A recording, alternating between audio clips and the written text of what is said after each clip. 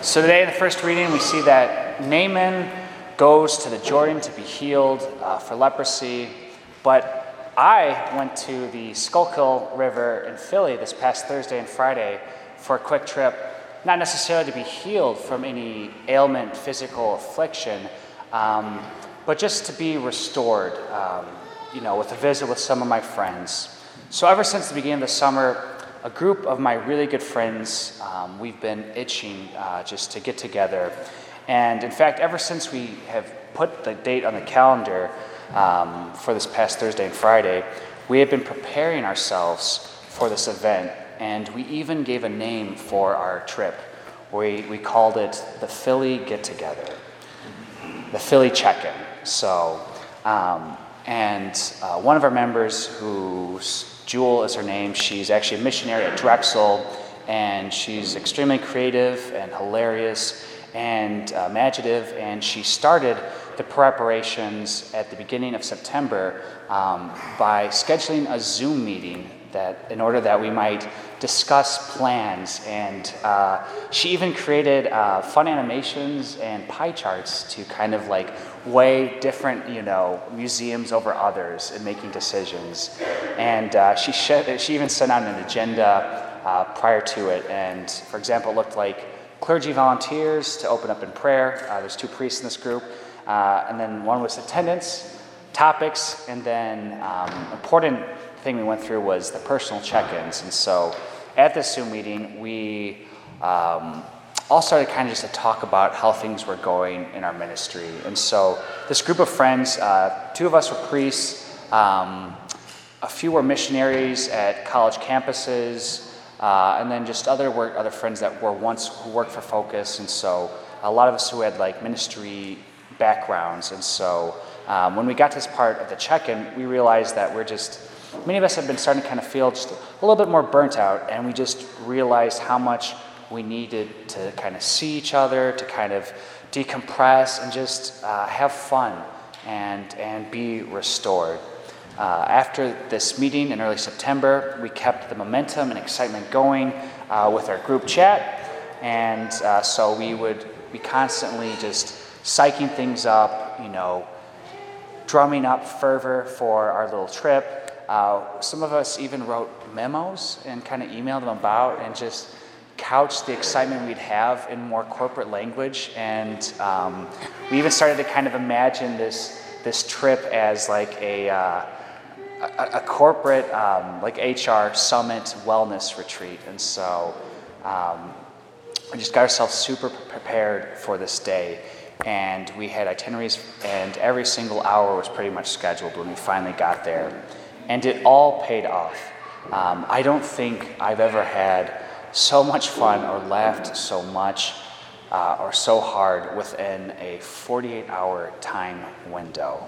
And, it was amazing. We went and got Philly steaks, at the Terminal Market. We went to the Philadelphia Art Museum, and we made hilarious commentaries of a lot of the silliest art and the abstract art. We just tried to speak into how that spoke about our state of our souls right now. And we went to Princeton, toured their campus. We went to a pumpkin patch. We took over an Italian restaurant Friday night, and we were just so boisterous. I felt bad for couples that were on dates because we were just so loud and laughing. And then on Friday, we went to the Huskers-Rutgers game, and the rally was that only one of our friends was a Huskers fan, but we went all out, bought tons of red gear. We were yelling at people, Big Red, dancing in the parking lot, making a scene, and we went all in, and it worked out because the Huskers won, so that was good.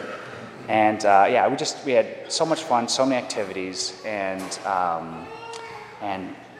all that work paid off. And although I came back without much sleep, and I came back more tired than I had left, I came back feeling more restored.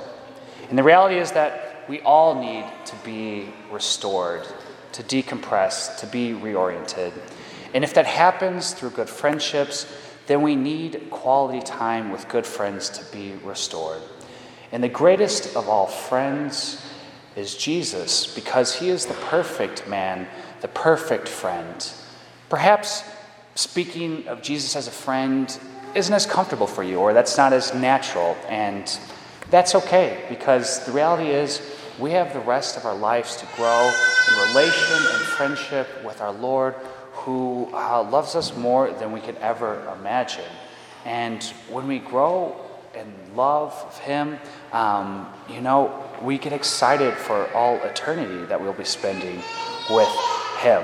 And so today's Mass is kind of our check-in with God. For a lot of us, we're not able to go to daily Mass, or we're busy with our families, and Sunday is that check-in with God. And so it's a time to kind of bring, just all the sorrows, also some of the triumphs of the past week, to give thanks to for those blessings He's poured upon us. It's a time to spend quality time with Him and to be restored. And one of the most important things that we learn from today's readings is that faith is necessary for receiving healing. Jesus did not heal the lepers and then send them to the priest. He sent them to the priest, and because they had faith in Jesus' healing power, they were healed on their way to the priest. Naaman, for example, also believed that Elisha could heal him, and so then he traveled a long distance all the way to the Jordan River, and when he reached there and was bathed 7 times, he received healing. They believed, and they came to our Lord, and they were healed. When it comes to this Philly check-in I was speaking about, me and my friends didn't necessarily have a religious faith, but me and my friends had this great belief that if we came together, if we made the most of quality time together in the small window, that we could find great restoration, to be strengthened, to be emboldened in our own ministries that we serve, and take on those trials as we left each other, those daily trials that we experience in our lives. And we also invested much time prior to this check-in too.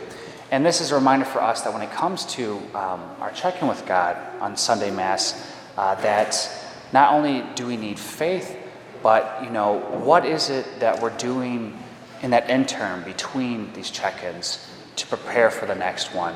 What are we doing anything, or are we just living out our weeks and then just magically expecting that something magical is going to happen at Mass?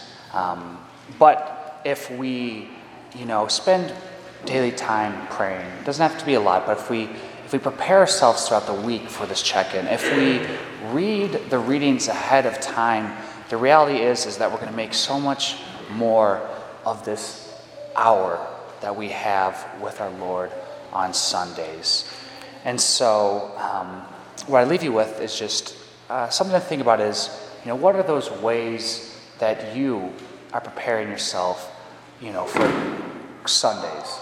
Are you treating it as if you're coming to visit a best friend you haven't seen perhaps in a little while?